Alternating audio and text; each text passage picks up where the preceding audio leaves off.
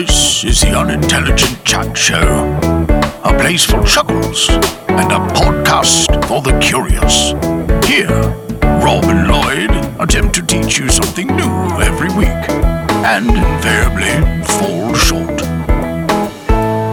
Over to you, gentlemen. Thank you, miscellaneous wizard that isn't Gandalf. Definitely Welcome not. to the Unintelligent Chat Show. Hello, Rob. Hey Lloyd, what is going on? We are back for season 3, bigger and better than ever. Leaner, cooler, other good adjectives. I am also still the same size, but I'm excited to be here. Oh, yeah, well, I may be fatter. I meant the podcast is leaner. Hopefully. Either way, it's going to be better. So you'll have noticed we have a new wonderful introduction. So we're moving up in the podcast world, and you'll be seeing a lot more of that. Big things. Big things happening. Big things. So yes, we're kicking off season 3. We had a little bit of a break. I had a wonderful, relaxing time. Did you, Lloyd? I did, yeah. It reinvigorated my passion for podcasting. My recently realized passion for podcasting. Perfect. What filleth thy cup this episode number 1? Breakfast beer, Rob. Guinness. Oh, wow, really? Yeah, breaking the fast. Yeah, but if it wasn't breakfast, you'd have said lunch beer, or afternoon tea beer, or after Guinness beer. That's the beautiful thing about Guinness. Wow, amazing. It's the every beer. God, it's a great name, the every beer. What are you drinking? This eve, I've gone classy. It is a Coonawarra Estate 2013. I forgot what kind of wine it was. Red wine. It's either a Shiraz or a Cabernet Sauvignon. Okay. I think, Tannins. other than the Christmas special where we partook of hard liquor, you might be the first non-beer drinker. I distinctly remember an episode in season 1 where I had a red wine as well. Well, I think you might be the second That sounds non-beer right. drinker. Yeah, Yeah. amazing. Feeling fancy today. I'm always feeling fancy. Now, we have some exciting things to spread out across the next few episodes in order to maximize content. We've received some mail, Lloyd. We did, Rob. And it's exciting stuff. So, I assume, in a wildly prepared way, you have today's mail for reading open and ready to go. Well, I opened it so I could follow along while you read it, because it is your friend. Not that, Jared, we aren't friends, but I met you through Rob. All right. I don't even like Jared, so you should read it. Wow, Jared, bet you're glad you wrote us an email. All right, well, let me fumble around and search for it then. All right, this is mail from Jared. It is entitled, it's not a book. The subject line is simply complaint. And I am already Strong start. Yeah, filled with glee and joy that someone actually listened to us. Firstly, listen to the podcast and also listen to what we say in the podcast. So that's incredible. Yeah, they actually absorbed it. Great. It reads as such, and I'm going to do my best Jared accent. I'm going to try and sound like a well-off white male. Here we go. Just really ripping Jared apart this episode. Fantastically good-looking man. Dear Rob and Lloyd, I have a complaint. I just listened to S2E2, which I think is Cool Person Speak for Season 2, Episode 2, which was entitled... Yeah, I didn't get that. Yeah, not cool enough. Which was entitled something or whatever. Yakuza Bob and whatever else that one was about. Good episode. Bob the Builder Builds Crime. Great episode. I just listened to Season 2, Episode 2, and you introduced a new segment called Ask Shan. Clearly a terrible name for a great segment, as, in inverted commas, Yarns with Shan is so obvious. I feel like you have let myself and your listeners down. I can only hope that you redeem yourselves in later episodes. Speaking of Yarns with Shan, I have a question for her. Oh, I'm not going to read that. We'll keep that. That's a good one. We got a question from Jared for Shan, and we'll pick that up in a later episode. But, Jared, solid input to the show, and in your honor, we will be renaming the segment Ask Shan to Yarns with Shan. Thanks, Jared. So that's this week's mail. Keep them coming in. Yeah, send us more things. That was wonderful. Now, Lloyd, we're almost there to the end of the episode. God, I wish this was over. I lost my passion for podcasting. Immediately. I have for you a wonderful segue distance between our places of podcastiness. Oh. It is. It's like quite a nice round number. 74,780,000 rat tails And we're not talking about, oh wow, really should have done person rat tails. We're talking about literal tails of black rats. Not that disgusting little mini gross mullet thing that gross people have. Yeah, although the length could be similar in some cases. And I've gone for the larger end of the rat scale. We got a bunch of rat tails all up in there. That's quite a lot of rat tails. Now, Well, that is a lot of rat tails. it is. It's far too many, and I wonder what happened to the rats. What did I do with them? Oh, God. You did this? I did. Well, I selected... Normally these distance are abstract, but in this case, you took the tails off all of the rats? Yeah, if you look outside, there's a long line of bloody rat tails leading to your God. door. Why would I have ripped tails off 74 million rats, Lloyd? What did you learn this week? Oh, God. Well, this week, Rob, I learned about Joseph Mason the Hermit and his rats. I'm glad you didn't say hermit crab, because that would have been boring. Joseph Mason the Hermit Crab. World famous hermit crab. And I have some information on Joseph Mason, and you know what, I'll start with the information, and then I'll tell you, as you also experienced the struggle of trying to find out who the fuck Joseph Mason is. You say you have some information. It's like not a lot, is it? It's the one piece of information. The Joseph Mason information. The one piece of information on Joseph Mason that exists. Correct. And it is from the Croydon Chronicle and East Surrey Advertiser. Which I assume is a kind of paper from ye olde times. Indeed. From Saturday, January 4th, 1879. I remember it well. Yes, I won't read it verbatim, although it is a very short article. So, essentially, Joseph Mason bailed on his wife. Nice. And he just dropped her off at a union workhouse. I'm not sure what a union workhouse is. It sounds to be like an adoption agency for old people. Not really sure. I also just accepted that it was a thing and didn't look it up. Yeah. So he dropped her off and then just went to the mountains. Just walked to the mountains in Wales above some lead mines in a place called Gogenan. Didn't think to look that up, but Doge place. Yeah. Gogenan. And just became a hermit up in the mountains. And the reason this article came out is because the workhouse appealed to the petty court that he had just dropped someone off and owed them money to pay her for work. I don't know what a union workhouse is, but they were pissed that he had just dropped a human being on their doorstep. I read it that because it was old times, he was being like, so I reckon the union workhouse is like a place of employment, and I reckon he dropped her off at work, went to the mountains to be a hermit, and they're suing, or the equivalent of suing, because now she has become their responsibility, and they're suing because he, as a husband, is no longer supporting his wife. Yeah, that's the issue, is that they're trying to get money from him to like pay for her food and stuff. Because he owns her, because it's 1879. Yeah, of course. So this is Wales. So the officer they sent, his name was Jones, of course. Of course. They sent Jones out to track down Mason, and he goes to the lead mines, and the guy's like, "Oh yeah, I'm pretty sure there's a creepy old dude in the mountains, like just north of here." So he goes up in the mountains, does a bunch of searching around, eventually finds a hovel. Hovel. Great He word. calls it a wretched dwelling. Oh, even better. Thanks, Jones. Thanks, Officer Jones. Yeah. Officer Jones. He had been warned not to approach the hermit because he was angry and unpredictable, but he bravely opened the door into, quote, a gloomy, unlit interior where he could see a heap of turf on the floor and some rags that served as a bed. Like that really nice fake grass turf, just like a heap of turf. Like a really nice tennis court. This isn't like a cabin in the woods. Like this is essentially, he's like dug a hole and he's living in it. Like it's not a nice, comfortable campsite. So he sees an army of large rats scurrying about.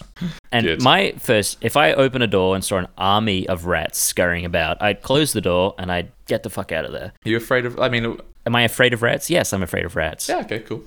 You've seen a rat? They're huge. Sometimes they're cute, though. Yeah, on their own. I don't know an army of scurrying ants. I'd want to get out of the way. Scurrying ants. Officer Jones, being the brave Welsh warrant officer that he is, stamps his feet in an effort to scatter them. Instead, this just angers them.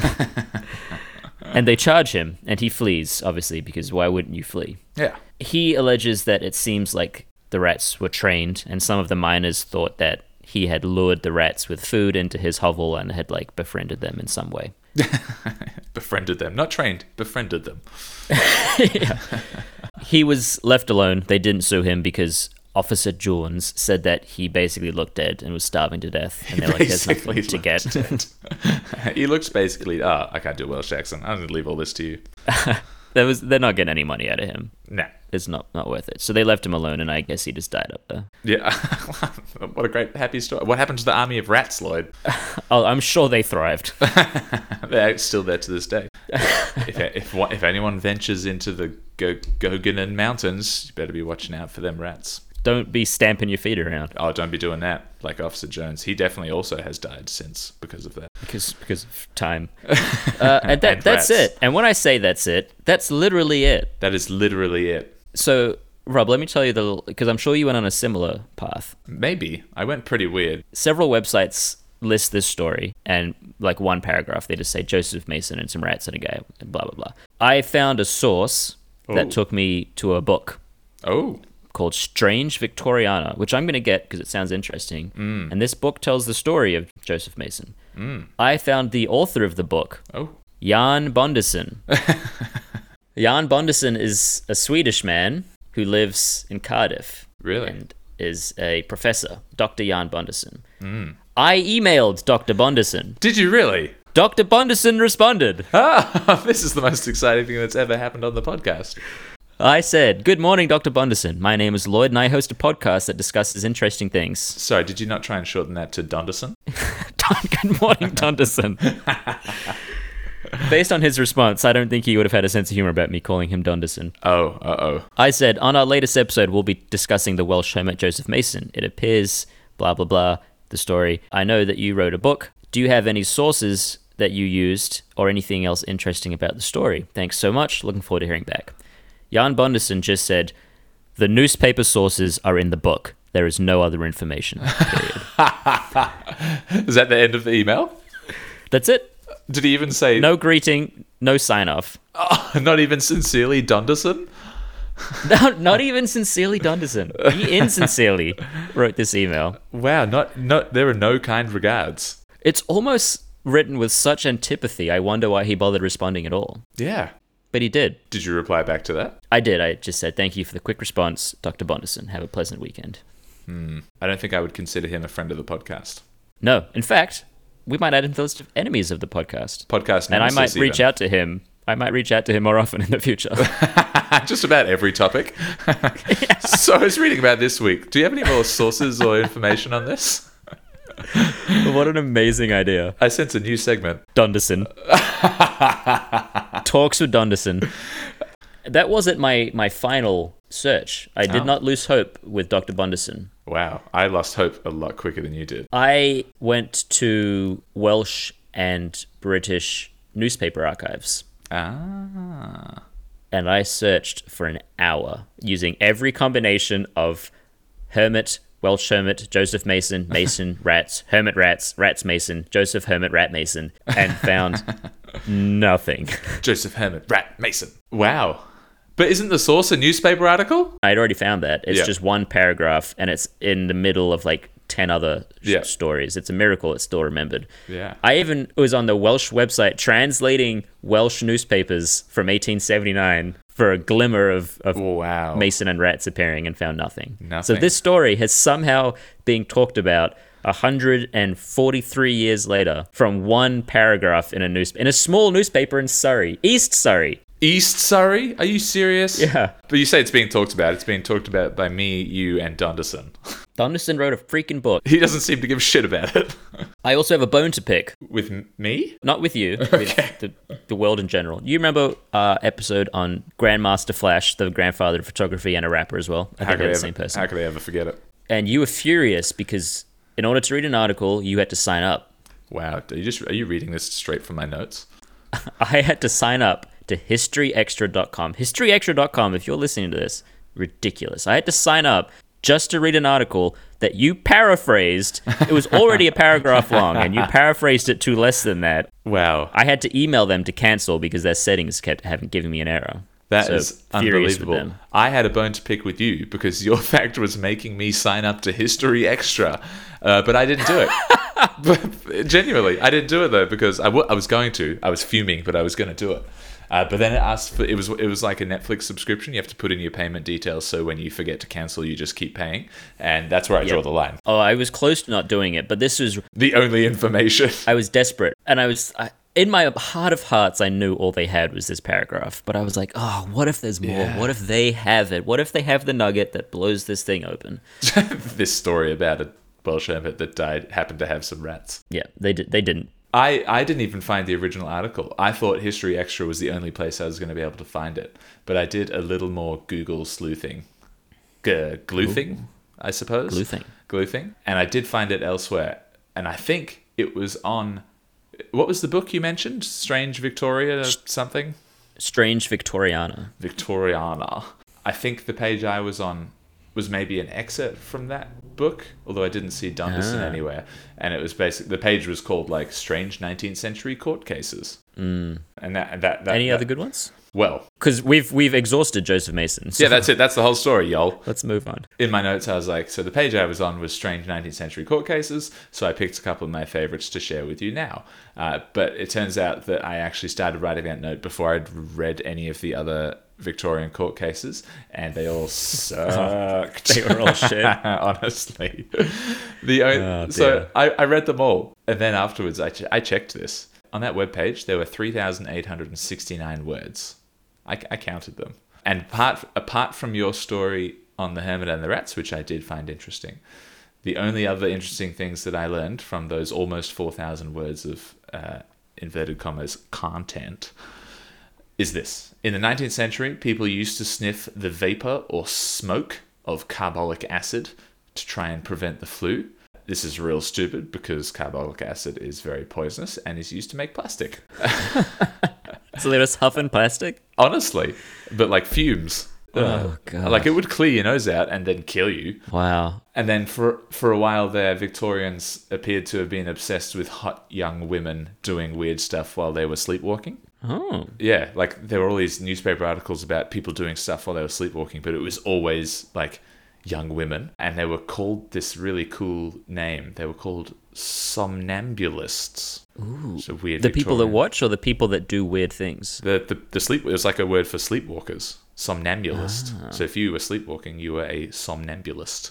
I like that. And so Do you have a list of weird things? that somnambulists did. Yeah, you said No, it was no. hot young women doing weird things while sleepwalking. Oh, but like not even. It's like, somnambulist almost dies because she sleptwalked onto a ledge. The only one was the one that was talked about. There was it's like bullshit paragraphs about this is what some people sleepwalking did, and then the actual one was some guy very obviously murdered this woman that he was like consorting with, and his lawyer used the argument that he was a somnambulist and did it while he was sleepwalking, so he shouldn't go to prison. Isn't that what that Paralympian said? He was Oh, sleepwalking when he stabbed his wife 72 times? Oscar Pistorius. Yeah, Pistorius. Notorious. Yeah, that legless fellow. Maybe. That's really weird because I just watched a bit of stand-up by Greg Davies, and he was talking about that case. Oh, probably a lot funnier than I could ever do it. Yeah, definitely. He was talking about how he talked to his mum about it, and she just said the dumbest thing afterwards. That she was like, yeah, I think he did it. He doesn't really have a leg to stand on, does he? Quite good. Oh, God. I hope she did that on purpose. I don't think so. Well, he made it out like she did. Anyway, those two interesting things from that page, 62 words. 62 words out of 3,869. That's not a great ratio. What else did you learn after we quickly exhausted Welsh hermits and rats? Well, to be honest, I'm devastated that when I introduced this fact, you said, thank God you didn't say hermit crabs, because I have some hermit crab facts. Wow, you played that very cool at the beginning. I was heartbroken. I'm thrilled to hear your hermit crab facts, Lloyd.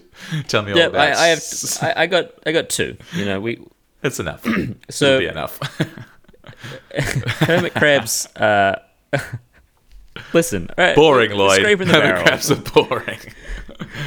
They have organisms that grow on their shell, and the organisms are poisonous. So the crabs eat food and the organisms can like soak up the crumbs, and also when predators come, the organisms like spike predators. And when hermit crabs leave their shell, sometimes they'll pick up the organism and take it with them and put it on the new shell. Really? That is quite cute. Yeah. And did you know the largest crab in the world is a hermit crab? Nah, I don't believe that for a second. It's called a coconut crab. They can get to 5 kilos, 3 feet long, and their pincers have the same force as a lion's jaw. Wow. Do they train armies of sea rats to fight for them? Because it's a hermit. Yeah, it's good. You get it. What's a sea rat? That I made that up. Yeah, that's. I didn't want to dive into the hermit crab world. I just grabbed 2, and it was really just a filler. You have anything? Oh yeah. So I went down the rabbit hole after getting bored of Victoriana, and I was like you. I was looking for hermit-related things, and I ended up looking in Welsh newspapers through the National Library of Wales website, which of course in Welsh is the National Library of Wales. If only. Nah, it's something silly. I'm going to try, but not in Welsh accent. Just going to try and say it. Oh, God. Lifgrel Genedlaethol. Oh, actually, I don't really know how to say Wales in Welsh. Is it Cymru or Cymre? U. It's Cymru. Cymru. Cymru. Oh, God. Anyway, these old newspapers, shockingly laid out. It's just like all the information they could find on the floor, just like thrown at what looks to be like an A1 page. It's monstrous. It's stupid. Anyway, I stumbled across this. So this is fully unrelated to hermits now. I stumbled across this story in this newspaper that was entitled Adventure in a Tree by someone called Paul Pastor. I like it already. It's going to be great. And it tells in just like the most incredibly boring and long-winded way of 2 blokes going for a hike and using an old hermit's shelter, hence the relevance, in a tree as a campground. And then in the middle of the night, this one bloke wakes up and sees a panther's head snarling at him through the trapdoor in the hermit's treehouse, which is just sounding like so made up as we go. In Wales? Let me finish. It's in a Welsh newspaper. At which point he kicks it shut and sits on the trapdoor to save him and his friend from this panther. And I was like, that is quite strange. Like, why is that in the newspaper? In the story, there was this line, we were perfectly confident that there were no panthers left in the Adirondacks, which I assumed were some mountains in Wales. That's the Adirondacks, isn't it? It might be the Adirondacks, which you know are in America. So I was like, oh, panthers in Wales. This is a great... They finally got pants in Wales. It's about time. About time. No, so I looked up panthers at the... what did you call it? The mountains. Adirondacks. Yep. Somewhere in upstate New York. And apparently there were, in fact, panthers living there. In the mountains. Wow. There's a place called Panther Mountain and Panther Pond and Panther Marsh. If I was choosing, I would be Panther Mountain. That's a great name. Yeah, Panther Mountain. And there was even a cool little, like a bounty slip given to a hunter that has panther written on it. So it's not just hearsay. It's like they called them panthers. Wow. Then. And it's like you get $20 for each panther skin, I guess, that you bring back, which is the equivalent of $500 US now. That's not bad. Which is pretty good. But although, if someone offered me $500 to hunt a panther, I'd probably turn it down. Yeah. But it turns out we are not talking about panthers like me or you think of panthers. It appears to be... It's like mountain lions? Yeah, it's mountain lions. Or cougars, or pumas, or whatever you want to call them.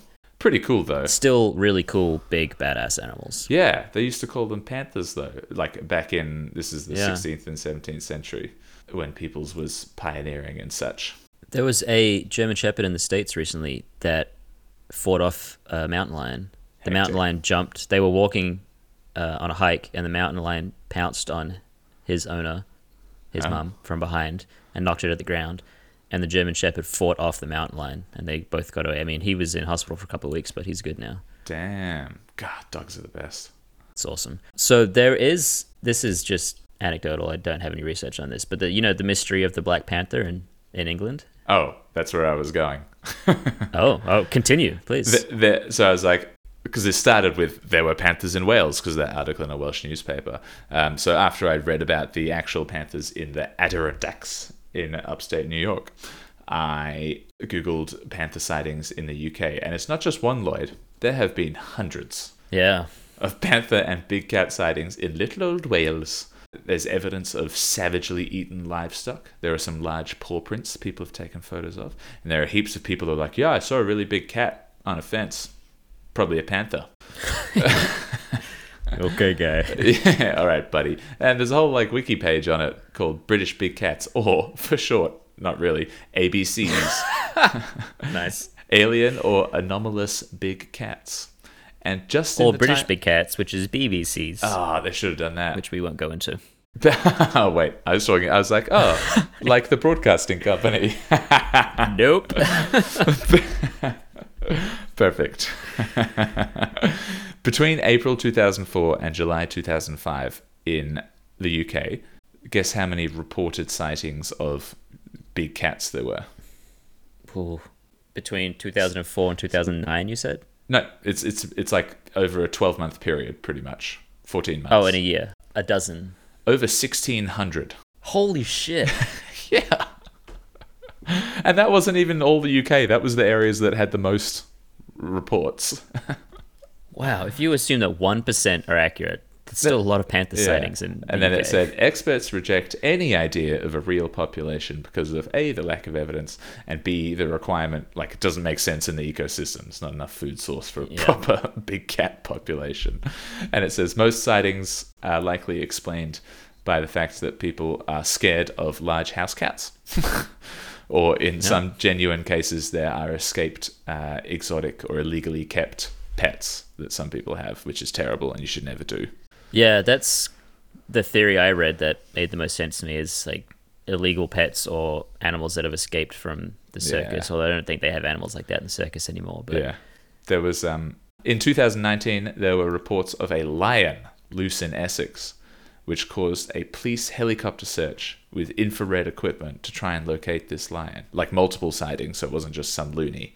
And they checked all of the zoos, and they checked all the local travelling circuses to see if they'd had any animals that had been released. And people were told to stay indoors, watch for cats. It's all this big hoo-ha. And turns out someone had a photo of what they'd seen, and it was just a big ginger Maine Coon.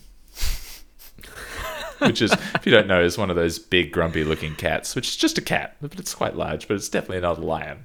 yeah, but a quite large cat is like a medium-sized dog. And if I saw a medium-sized dog, I wouldn't think, It's a werewolf. yeah, lions are really fucking big. Yeah. You'd know. You'd There'd know. be no doubt. Oh shit, that's a lion. Yeah. People are stupid. That's what we learned this week. Thanks, something Mason and your rat boys. Joseph Mason and his Rat Boys. The Rat Boys. Good rap group. Rat. Enough. It's time for Yarns with Sean. All right. Well, as you guys know from the intro, slow, terrible, and whatever the hell else is going on, we're now doing Yarns with Sean with my mum, Sean. Welcome. Hi, Mum. Hi, boys. Hi, Lloyd. Hi, Rob. How are you going? Wonderful. How are you? Good, thank you. Very excited to be asked to return to your wonderful show. Oh, thank you for joining us once again. Once again. We have one of life's most deep and meaningful questions to pose to you today, Shan. So, Oh, right. I hope you're prepared. Go on, hit me with it. That's perfect podcast language. Hit me with it. All right, Lloyd, take it away. All right, Mum. In your motherly wisdom, what would you tell us as the best, either preventative or cure for a bad hangover? I think we should go both. Okay. All right, yeah. What's your preventative that?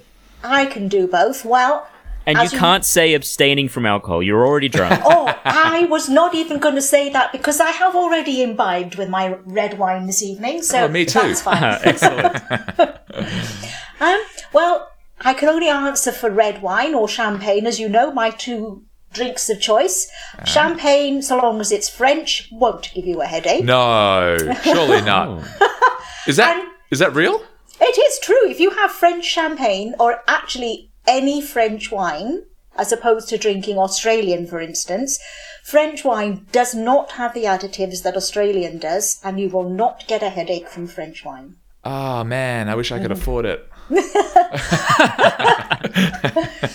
If in out, if you can't afford French wine, your other alternative is this wonderful little invention. Comes in a little bottle that you can get in the likes of Litherland, BWS, called wine drops. Really? Yes, and I think it's actually, what do you put in your hair that bleaches it? Yeah, Lloyd.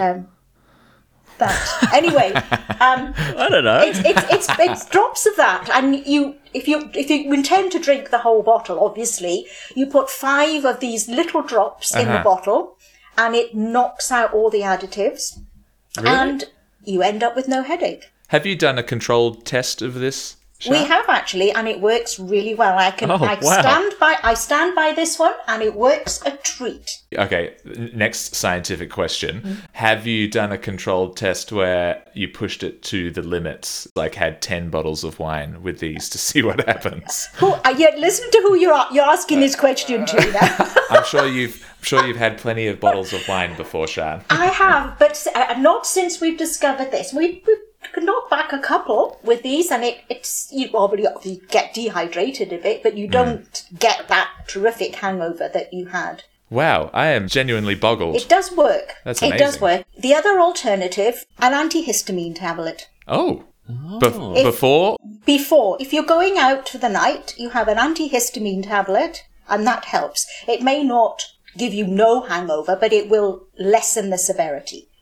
So an antihistamine. Wow. I'm genuinely taking notes. Are you going to go out tomorrow now and try all these out, are you? Tonight, Shan. Look, it's 9:20 here. It's nearly time for my bed. We've only just begun. Okay, that is all excellent.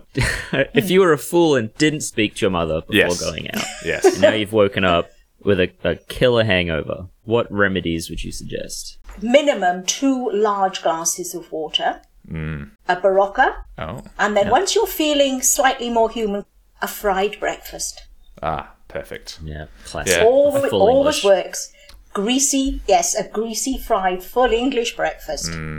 Yes. Surely we're eating full Welsh breakfasts in this house. Well, yes, probably is a Welsh breakfast with your nice Welsh sausages with leeks, yes.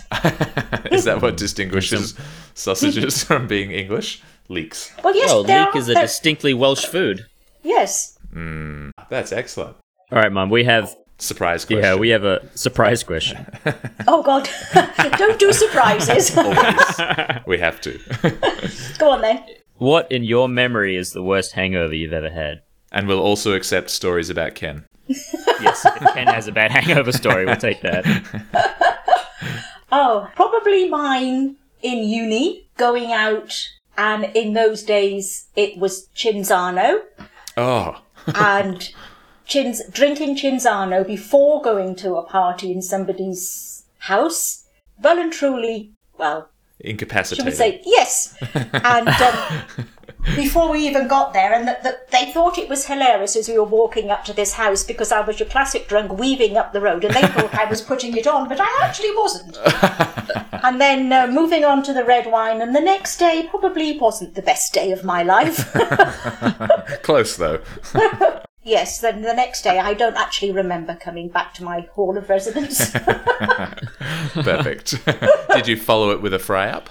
No, because we didn't have breakfast like that, so, yes. When I was at uni, I didn't have a mum with all these words of wisdoms to tell me what I should do when I had a hangover and what to do before I went out. So, yes, so I just came home and went to bed and lost a day. That would have been helpful if we were doing this podcast at uni, but I'm 30 now, so I guess it's still useful. There are plenty of years of drinking to go. Oh, absolutely. You never get too old to have some good drinking under your belt. Now that is some good advice. Yeah, that is motherly wisdom if I've ever heard it. You're never too old to get sloshed. Perfect. No, absolutely. Life's too short, I'm afraid. Agreed. Excellent. Well, Yep. thank you so much for your wisdom.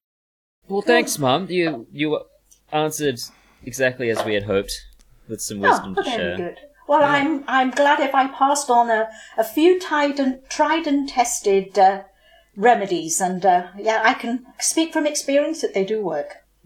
Excellent. Rob and I will do a follow-up on a later episode where we've tried these, Yeah, we'll we'll let do the a listeners test. know if they worked. Great Oh, idea. well, if they don't, you've done something wrong, because they certainly work for your dad and I. If it's on you. Yes. Fair I enough. like the caveat. Perfect. All right. And with that's Yarns with Shan. An excellent segment that will certainly be returning later on in season 3. So keep your ear holes wide open. Can you do that? Do you not sometimes sit and enlarge your ear holes just by the pure power of will? Who's Will? What's he doing to your ears? Will, get in there. Get your BBC. No. Oh, God. Rob, what did you learn this week? Oh, lordy. This week, Lloyd, we are back to cool animal facts, and it is one of my favorite places to be. I hoped you'd be a little more excited. Oh, yeah, it didn't sound like the end of a sentence. I'm super excited. I love animals and Great. facts and animal facts. Perfect, right? That's enough. I just wanted a little chip in. God. Sorry. This week, I learned that prairie dogs have a real smart language, and at the current level of understanding is thought to be more complex than that of even chimps, dolphins, and orcas, which are the traditional, damn, those are smart animals. Indeed, and I would never have picked a prairie dog to overlap any of them. Yeah, real stupid. Well, apparently not. So what I learned is that they can communicate the difference between predators, such as coyotes, domestic dogs, humans, and hawks, which are their main predators, and even describe them. So the studies that have been done have demonstrated that they construct sentences such as, "Here comes the tall human wearing a green shirt who is also fat." Eat shit, tall, green-shirted wearing human. But isn't that hectic that they can distinguish? It's unbelievable. So they have all these descriptive communications, so they can say, what the predator looks like and what it's going to do. So if some of y'all aren't American and you don't know what a prairie dog is, I had to look it up. It's basically, in the research that I was reading, they're described very matter-of-factly as ground squirrels that weigh 1 kilo and are about 10 centimeters long. And they are cute as all hell. Oh my God, are they cute? Yeah, and I guess they live on the prairie, which seems to be some like dreamland in America or something. I don't know. Yeah. Where they just like make burrows and hang out in gangs of like sometimes over 100 prairie dogs, and they're generally just kind of like American meerkats, is how I interpret it. Yeah, the way they kind of stand and bark and look around is very meerkatty to me. Yeah, I wrote meerkatty in my notes. Katty. Oh, nice. Indeed. So the basis of this learning is a significant study by a person with a wonderful name at the Animal Language Institute at North Arizona University. His name is Kon Slobodchikov. Kon Slobodchikov. Yeah, Slobodchikov. And based on his name, I assume he's been involved in training prairie dogs to work at Vlad's dry cleaning. Slobodchikov. Oh, love it. Throwback. What do the prairie dogs do at Vlad's dry cleaning? Well, it's all very secret, Lloyd. They're lookouts, obviously. Yeah. Ah, here comes the fat guy with his blue shirt again. It's the fat guy. It turns out they don't have complex language. They just think everyone's really fat. Yeah.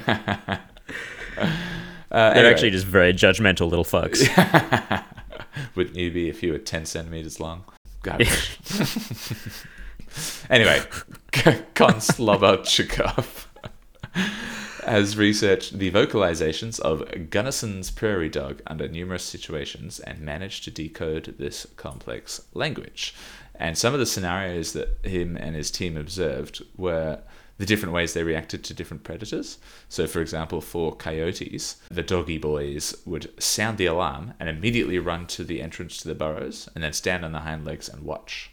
And all the prairie dogs that were currently in the burrow would come to the entrance and also watch, because they know that coyotes like to hunt by just like laying in wait near the entrance to burrows.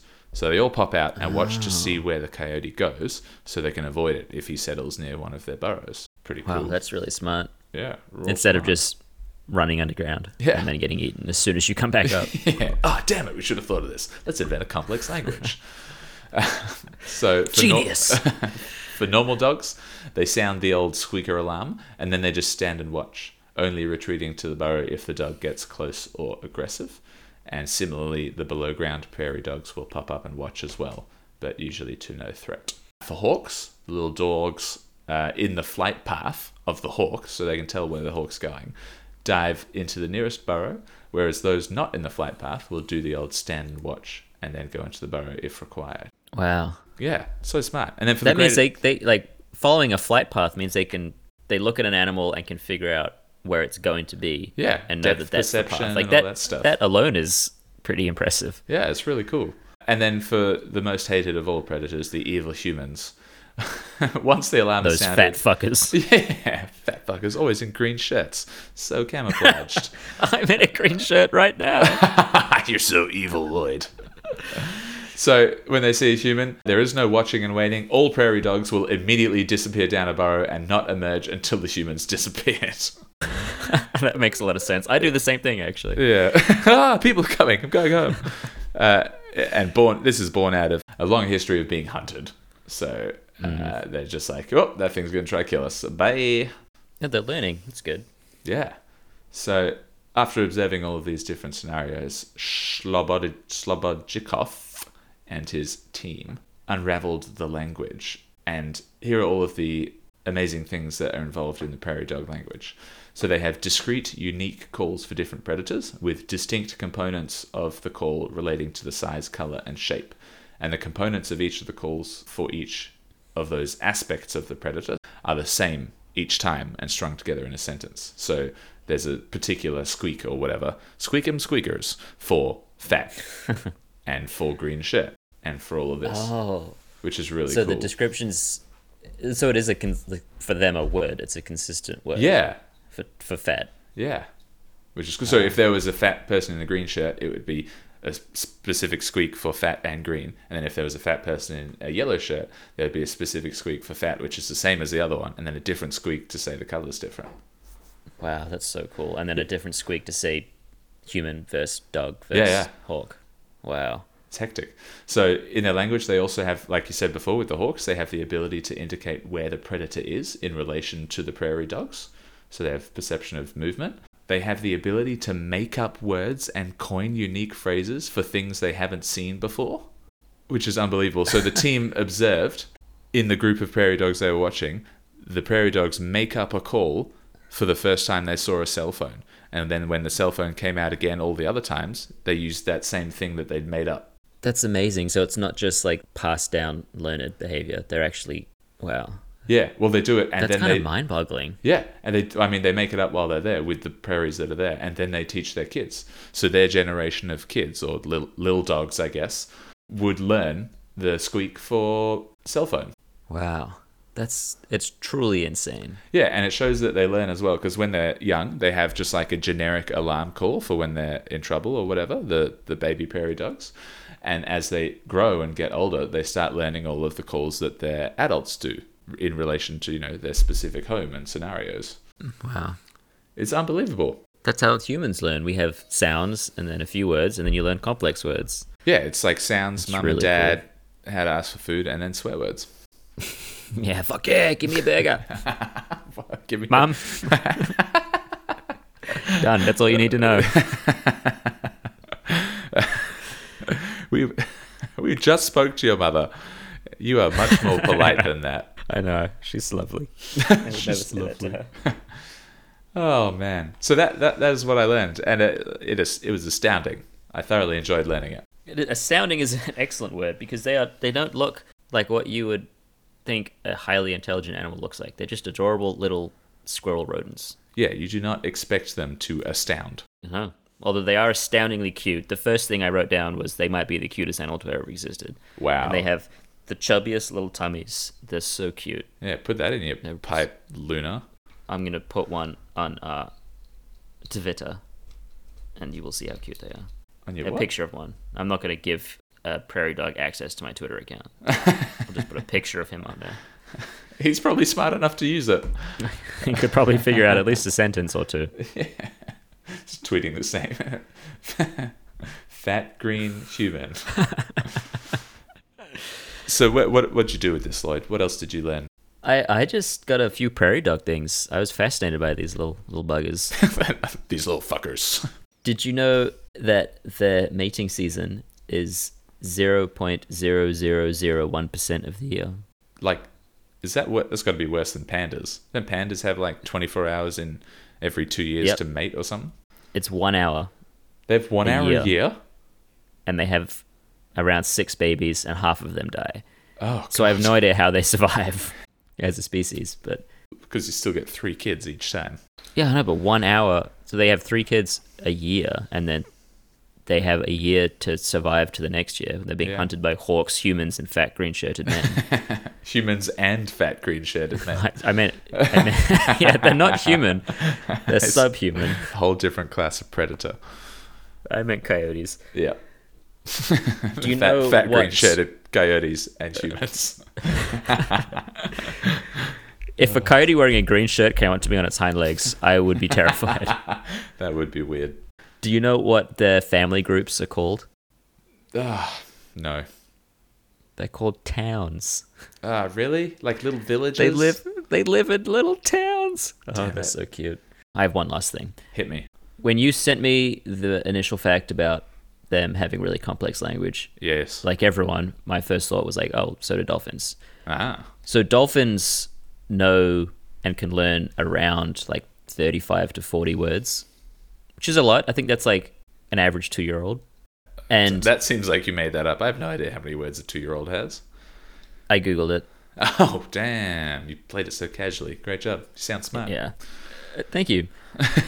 And similar things, they can identify a human based on whether it's a human that's given them fish or not in the past. So like, yeah, cool. For the same reasons, but to a lesser extent. Prairie dogs, it took me a while to find a number, but someone says that they can learn up to 500 words. Wow.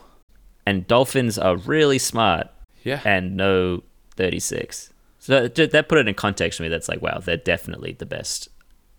Yeah, it's crazy. So little unassuming, little cute doggy things. Yeah.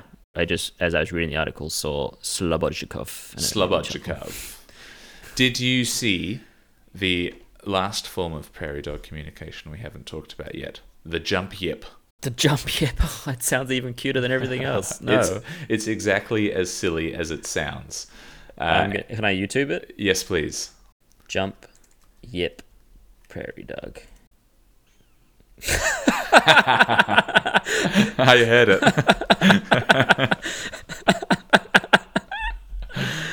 Oh man, isn't it good? Oh, they've put it to music as well. Of course I have. I hate that. Oh god, that is amazing. It's so good. So there's super smart animals, and then for those just listening, firstly, you should YouTube prairie dog jump yip, and then the description is this. Occasionally, one prairie dog will just coil up, like their body coils up, and then they just emit the most enormous squeak that they can, or yip, and in the process of doing so, pretty much knock themselves over. So it's just like this explosive noise. And when this happens, I read this, every prairie dog nearby will also do this. Kind of like a Mexican wave. One of them does it, so everyone does it. Which is real silly. It's very adorable and very, very cute. It's really adorable, but why would they... Is it like their super warning sign if they all do it? So that's what... Oh my god, super warning. It's the fattest green dude I've ever seen. Super Why yip. will the fat green-shirted man not stop being funny? Leave us alone. I don't know. It's funny. So that's what was originally thought, but the evidence doesn't really line up. And someone else did some other further studies on the jump yip. The best explanation they have at the moment is that one prairie dog will do this in order to hear a response from all nearby prairie dogs, to get a better understanding of who's around and how attentive everyone's being to danger. So the studies showed that the prairie dog that initiated the everyone yelling and falling over process actually, after doing it, spent more time foraging than they did looking for danger. Because they know the rest of the pack is keeping a weather eye. It's kind of, so it's kind of like prairie dogs sonar? No, I don't know. They're like radio contact. I mean, it's like being on a ship and sleeping comfortably knowing that someone is on watch and doing a good job. You don't have to worry about it. Isn't that incredible? Wow. And also really incredible. So funny to watch. Adorable. I'm so glad they do it. Yeah, y'all go and look at that. So I have a few more animal things to relay to close out episode 1 if you're sitting comfortably. Oh, I'm comfortable and excited. Relay them upon me. Comfortable and excited. Oh, it's getting saucy in here. Where's the will with that BBC? So, damn it. All right, I looked up some further Animal facts. Animal communication facts. Oh. So I was like, I wonder if there are any other cool things that other animals do when they communicate. And here are some of them. So rhinos, big. Okay, Pert Hapley. And here they are. Rhinos, the big horny boys, discuss. Yeah, I know what a rhino is. Yeah. They discuss what's going on in their community through a shared pile of shit. Like a community notice board. They know who's coming and going and who's mating and such. That's a good idea, I guess. I guess. Not well. If that, yeah, like dogs can get a lot from poo. Like who's in heat, how healthy they are if they're aggressive. So I guess it makes sense. Yeah. Mantis shrimp. Do you remember them? We spoke about them in season 1, I think. Oh, the pistol shrimp. Yeah, the one that can like punch through aquarium glass.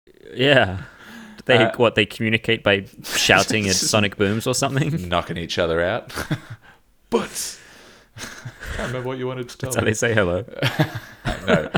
They have the speedy, powerful punch, but their communication is through colours. They have 5 times as many colour receptors in their bug eyes as we have.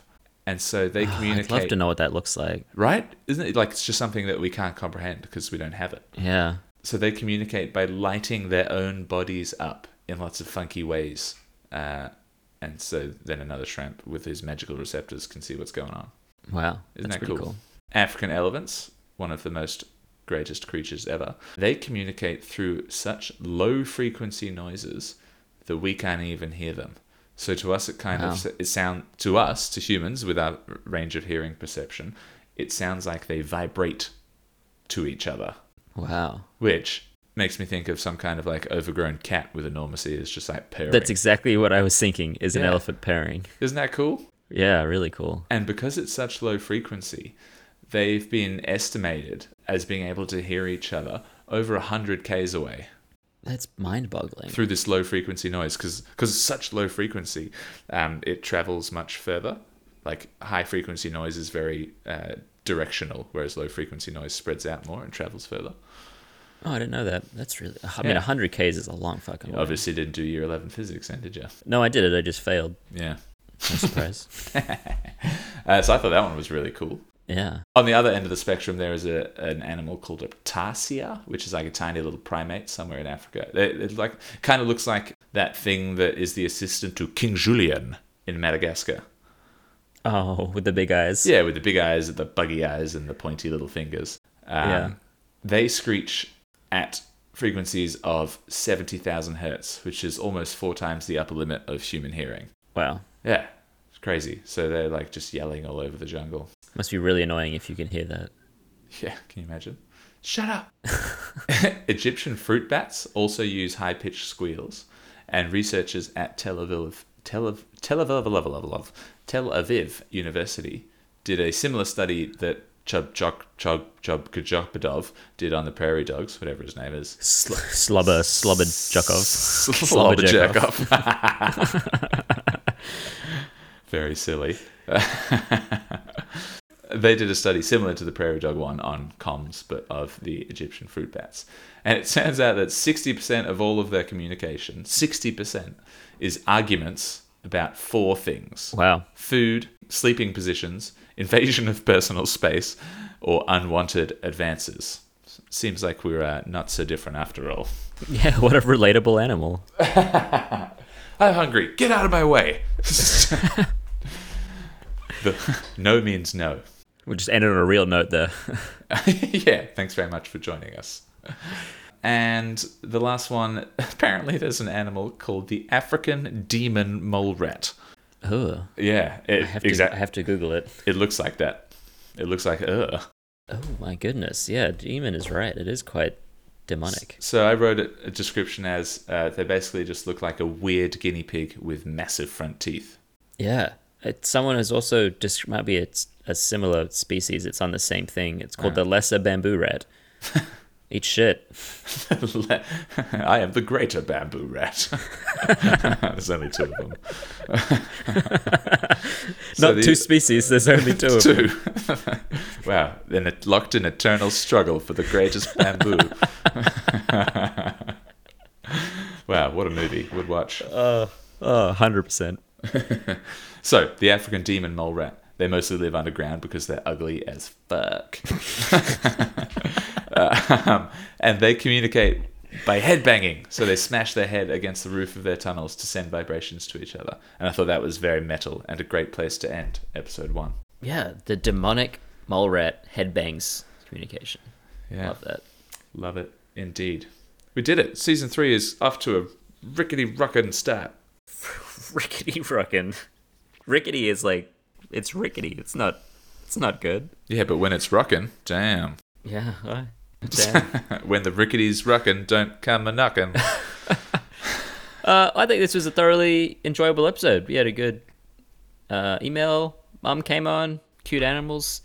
Good start. Good start to season 3. Yeah, thanks everyone. You've done so well. You did nothing. Yeah, it was all us. We're in charge here, all right? Yeah, back off. Please email us complaints. Our email is theucspodcast@gmail.com. Follow us on the socials. Mm-hmm. You'll find us we're on a couple of them. Yeah, we're all around town. It's been wonderful. Thanks for listening, and we will catch you in episode 2. Cheerio.